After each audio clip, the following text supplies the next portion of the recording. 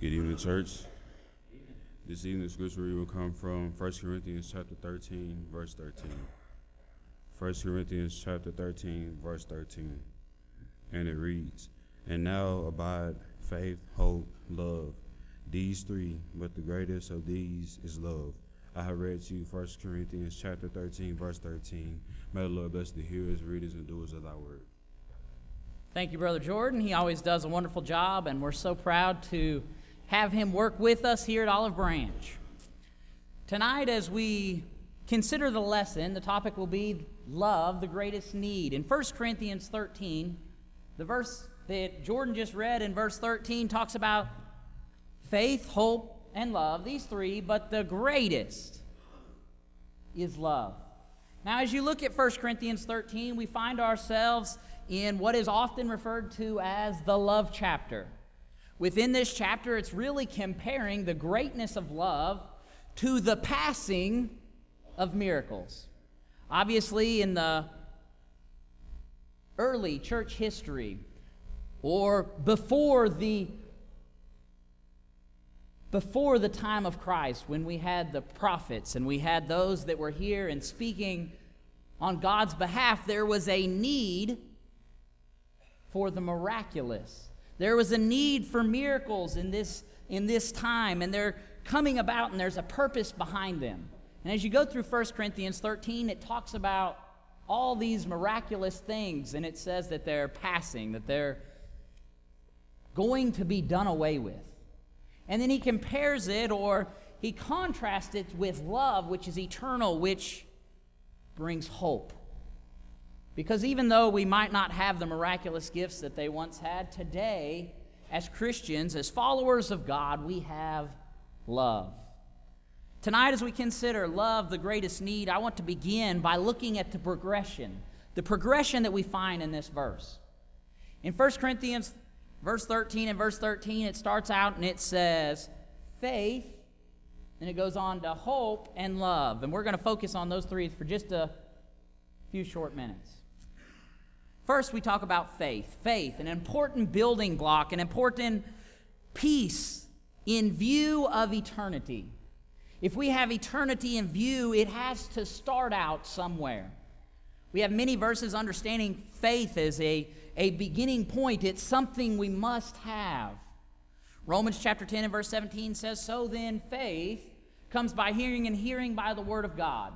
In order for a Christian to get a start, they have to first have faith, or they could never become that Christian.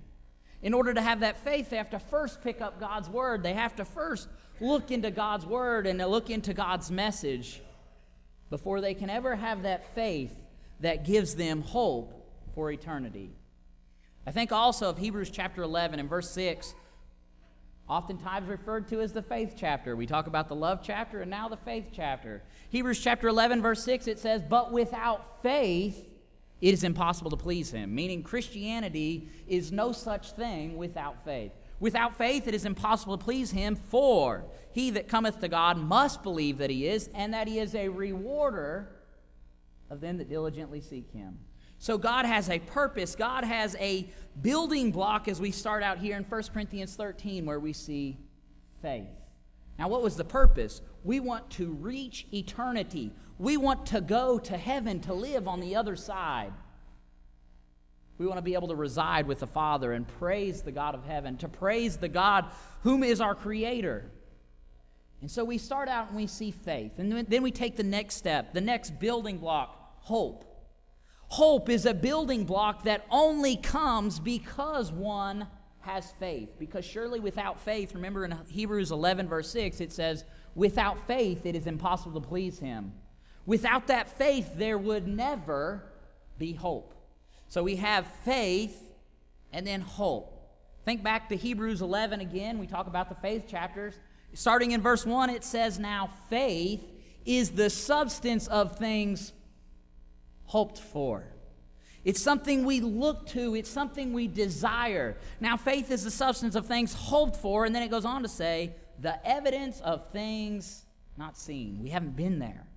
I don't know exactly what heaven's going to be like. I look forward to being there one day if I live according to God's commands. But faith gives hope. So it says faith is the substance of things hoped for. There's a desire. There's a goal. There's a purpose for life through faith, because now we have hope. I think of Romans chapter 15 and verse 13. If you look at Romans chapter 15 and verse 13, it talks about God and it says, now the God of hope. It brings me to an interesting point, because there's a lot of religions, as we look around in the world today, that are hopeless. There is nothing to look forward to. Sure, they might profess there is, but the problem is, unless we worship the God of heaven, unless we worship the true God, I think of Paul as he says, the one who you serve ignorantly. They had the inscriptions to the unknown God. He said, the one who you serve ignorantly, that was the true God. You didn't know God. As he said that to people that thought they knew everything, thought they were a knowledgeable crowd, a very smart generation. In Romans chapter 15, verse 13, as you go on, it says, now the God of hope fill you with all joy and peace in believing, that ye may abound in hope through the power of the Holy Ghost. So he says that they can abound in hope. Now, why did they abound in hope? Well, it goes back to that believing that it just refers to in the same verse. It says that they can have hope in believing, part of their faith. So without that faith, there would be no hope. I think of the hope that Paul talks about as he comes to the end of his life, and he's writing to Timothy and writing to young Timothy in 2 Timothy chapter 4. Paul writing there, if you look at verse 7 and 8, says, I have fought the good fight. He says, I have finished my course. I have kept the faith. Henceforth, now notice the hope. He says, henceforth there is laid up for me a crown of righteousness. He says, not to me only. He says, which the Lord the righteous judge shall give, but not to me only, but to all who love his appearing. Notice, he starts out and Paul points to his life. He points to his faith. I've fought the good fight. I have finished the course. I have kept the faith. And then he says, because of this, I have hope. He said, there is laid up for me a crown of righteousness. So first off, we see faith, a building block. In order to get to eternity, he says we have to have faith. We see hope that comes because one first has faith. Now finally, let's consider the last one that is mentioned in the verse, 1 Corinthians 13 and verse 13, love. Love is the resulting action of a Christian. Because a Christian develops faith through God's Word, and they come to a point where they have hope for the future because they know that their life is in accordance with God's Word, they then will be like the sun and they'll shine love. Love is shown. It's the resulting action that is represented in the life of a Christian. If you would go ahead and turn to Romans chapter 12. Verse 9 and 10. In Romans chapter 12, he's referring to love and what love must be in the life of a Christian and how we ought to live. And he starts out and he compares love with hypocrisy. He says, look, it cannot be that way. He says in verse 9, let love be without hypocrisy. It can't be that way. He goes on to say, abhor what is evil, cling to what is good. So he says, if you want love, it doesn't start with evil. It doesn't start with hypocrisy, but it starts with clinging to what is good. It clinging to righteousness. Go on to verse 10. He says, be kindly affectionate one to another with brotherly love, in honor, giving preference to one another, putting the other one first. I know as I get older, I think it might be easier to understand this giving preference to one another when you have well, I'll say wife, but I was really thinking baby. If you have a child, you have this one that you want everything for them. Most importantly, you want them to have faith later on in their life. Most importantly, you want them to be able to reach eternal life, but you have your desire, your full, entire heart desires for them to have a great life. It desires something more for them rather than you. And really, God's talking about not just your wife, not just your child, not just those who you love, but he says, within love, he says, give preference to one another. That means Jared Rhodes is always last. That means Jared looks to others to lift them up so that they can have the preference. So when you think about love in Romans chapter 12, verse 9 and 10, he says, let it give preference to one another, to the other individual. And they, in part, will do the same for you. Within the resulting action of a Christian, I also think of what Christ said. In Matthew chapter 22, you can look there as Christ lays out, well, really in verse 35, they start asking God. They said, well, now God, or Christ, what is the greatest command? What's the most important thing? If you were going to just tell us one thing, what would it be? And they go on to question and ponder, and Jesus replies to them, and he says, the greatest command was to love the Lord your God with all your heart, soul, strength, and mind. And then he takes it one further, and he says, the second is like unto it, thou shalt love thy neighbor as thyself. So first love God, and then love others. And then at the very end in verse 40, he says, upon this hang all the law and the prophets. Meaning if we would just consider that of love, we could come to a point where we understand what is right and what is wrong because we desire the best for others. We desire the best for our neighbor, whether it be someone that lives close or 100,000 miles away. We desire the best for our neighbor, whether it be somebody that's really nice to us or somebody that wishes they could kick our dog every time we see them. I don't have a dog anymore, but if you do, you can understand some neighbors don't like their neighbors' dogs. But within this neighbor, it's doing good to those that you're around, whoever it might be. And so Christ says, for the greatest command, love the Lord your God, and the second one, love your neighbor. Also look with me at 1 John. In 1 John chapter 4, he lays out just a little more that we can glean from, that we can learn from. In verse 7 and 8 it says, beloved, let us love one another. For love is of God, and everyone who loves is born of God. Verse 8, he says, he who does not love does not know God, for God is love. Let us love one another. Within being a Christian, the design, the desire, the hope, the purpose is to show love. It's something that we can do. It's something that can glorify God on our behalf. Within love, within God's design, notice people know an individual by their love. Everyone who loves is born of God and knows God. We're known to know God by our love to God. We're known not to be of God if we don't have love in verse 8.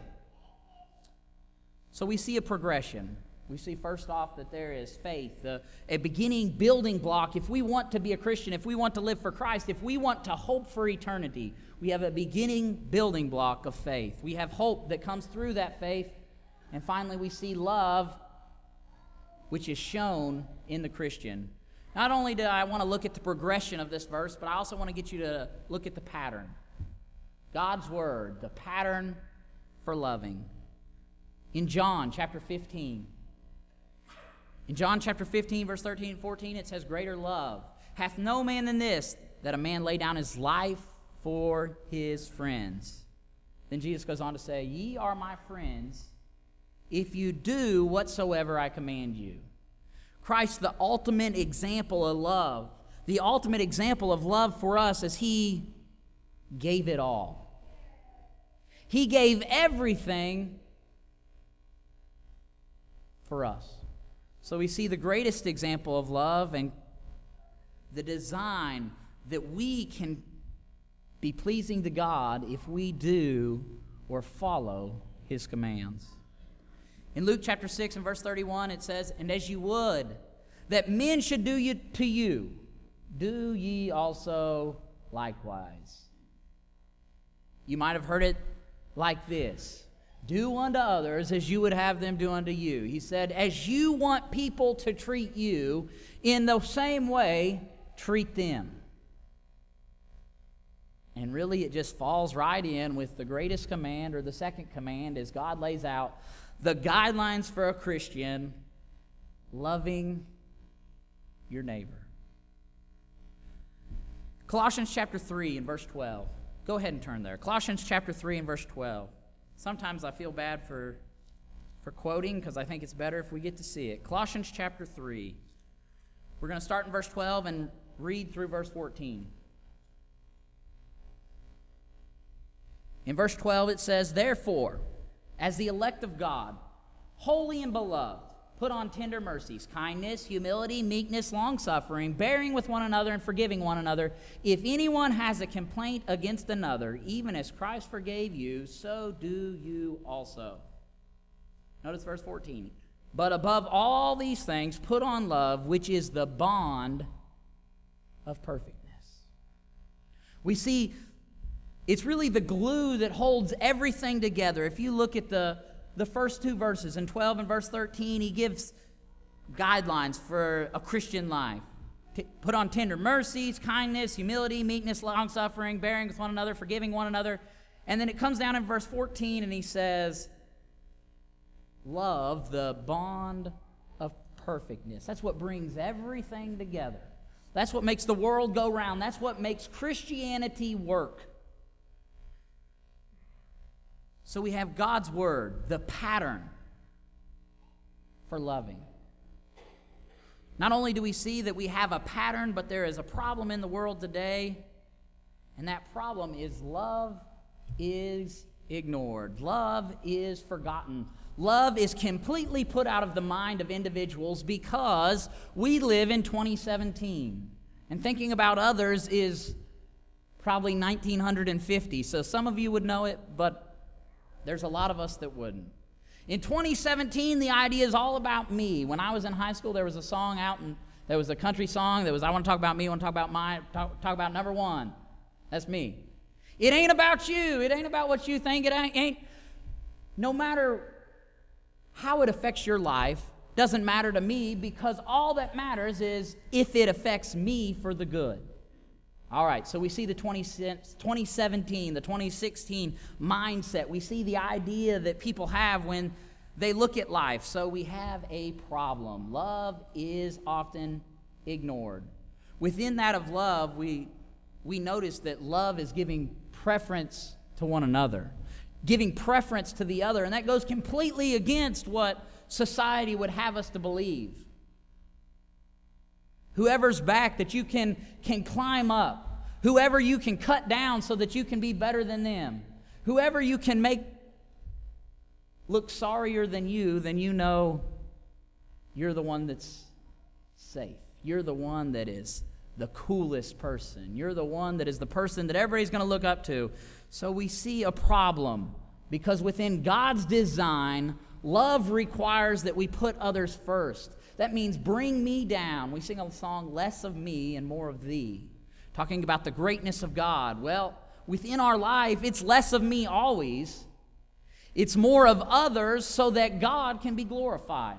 That's how love works. 1 John chapter 2 and verse 9, it says, "He that saith he is in the light and hateth his brother is in darkness even till now." So there's light and dark that's always mentioned throughout God's word, and he says he that says he's in the light, but he has hate, he missed it. Because what's hate? Hate is equal to darkness. Hate is sin. Hate is iniquity. Hate is completely against God. Within God's perfect understanding, within God's perfect design, his design was that Christians love and put others first.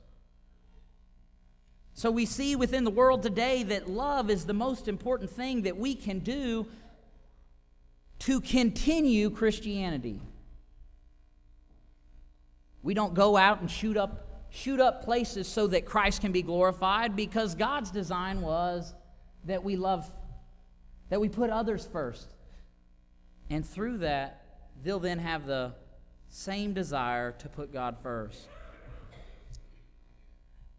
I want to mention for just a second, it's been apparent to me as the Olive Branch congregation grows. I know sometimes people have talked about how friendly and how great it is to meet others. If we want to be the friendliest congregation, if we want to be the best that we can be, it requires every one of us getting out of our comfort zone. I think we have a very friendly congregation. However, I do know that as we grow, it's harder to know everybody. It's much harder to get to know every person that's around you. So if I can encourage in one thing, if I could point to one thing within love and showing love as a Christian, when you look around, try to find someone you don't know. It's very easy to know a group of people, but there's people here that might not know you. There might be people here that don't know every other person, and the goal within putting God first is giving preference to one another, meaning going out of your comfort zone to make sure that every person feels welcome.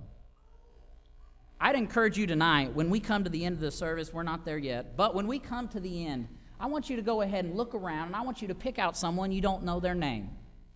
Now, it might be that they've been a member here for the last 50 years, but if you don't know them, I encourage you at the end of services, take a moment to go meet them.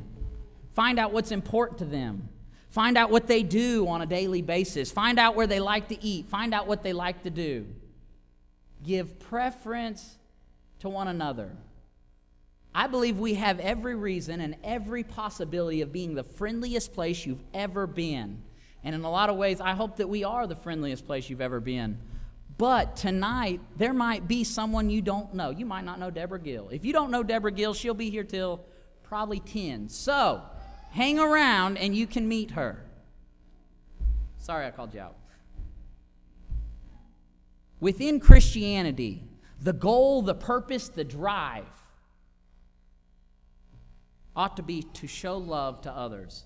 In Proverbs chapter 10 and verse 12, it says, hatred stirs up strife, but love covereth all sins. We've got something much greater.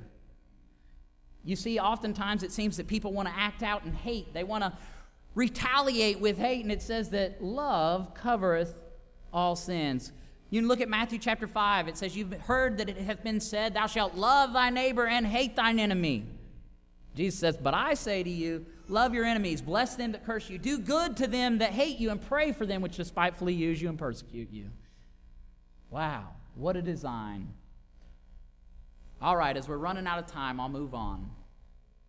I hate finishing on a bad note, so I don't want to finish with problems.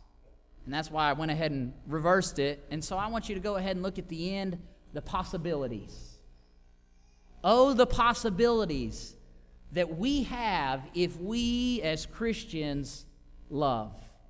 Matthew chapter 5, verse 16 says, let your light so shine before men that they may see your good works and glorify your Father which is in heaven.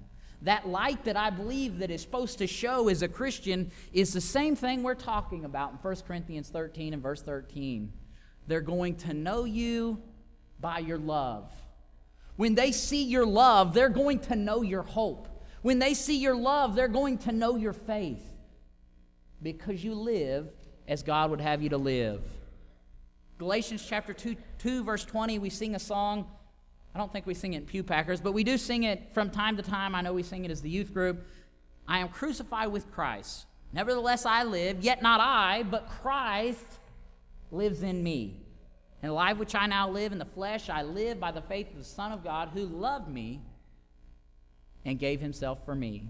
Notice it said, Christ liveth in me. Well, if I've got Christ living in me, how is the world going to know it? I'm telling you tonight that the world is going to know that you are a Christian by your love. Finally, I want to close with John chapter 13. John chapter 13 and verse 35, it says, "By this shall all men know that ye are my disciples, if you have love one to another." Within God's design, God gave Christianity the greatest way to grow ever. And that's what 1 Corinthians 13 is all about. It's not about miracles because there's something greater. As Christians, we have love.